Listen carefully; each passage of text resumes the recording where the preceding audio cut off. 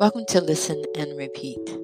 My name is Annika, and I am your host. So, I wanted to start a podcast episode or series that basically gave you my perspective, my relationship with the English language. First of all, I am a native speaker. I was born, of course, and raised in the U.S., and I have never lived in another country. However, growing up, I did not speak English. I did not speak proper English, not like British English, but I did not speak English correctly, grammatically correct, I guess.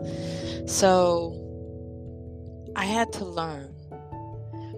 Not only that, I had a speech impediment as well, growing up as a child.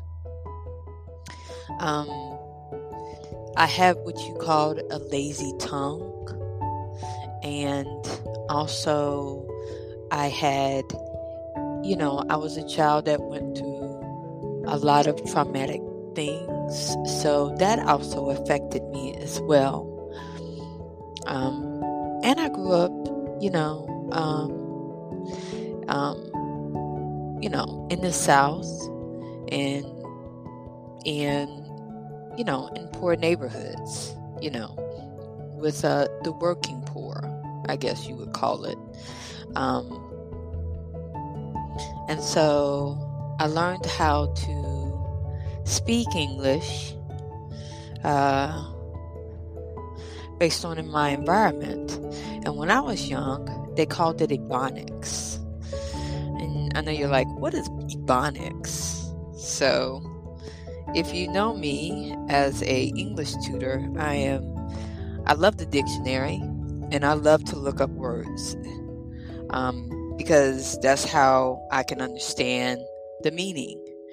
And Ebonics is a term that was originally intended to refer to the language of all people descended from Black African slaves.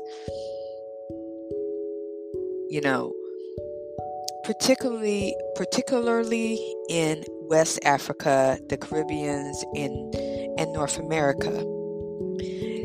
So the term Ebonics was created in 1973 by a group of Black scholars who disapproved of the negative terms being used to describe this type of language.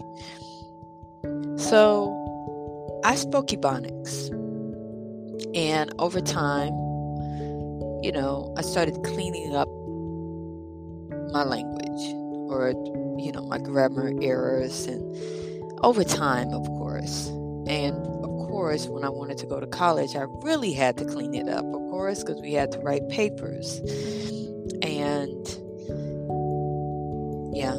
we had to write papers. So you know what that means. It has to be correct.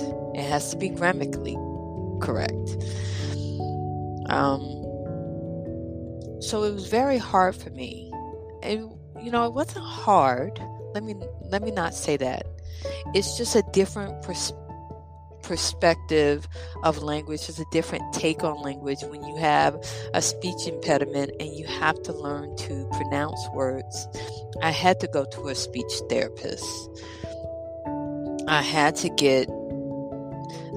learn the sounds all over again and learn phonics, and I had to learn it in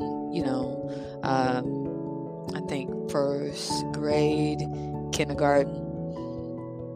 Not only that, I even got kept back, so I had to repeat grades because I was not learning the information fast enough. Does that give me a badge to teach anything? No. But it just goes to show you that everyone comes from a different perspective of learning something.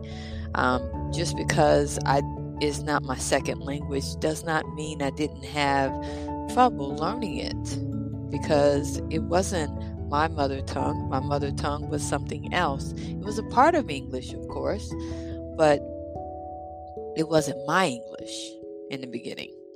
But this is just my perspective. This is to give you another look or take on other people's perspective of the language.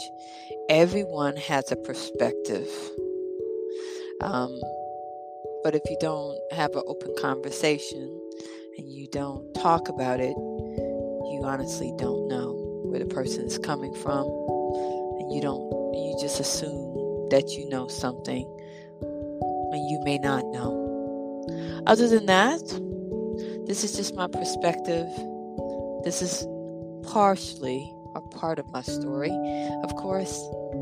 My name is Annika, and I am signing off.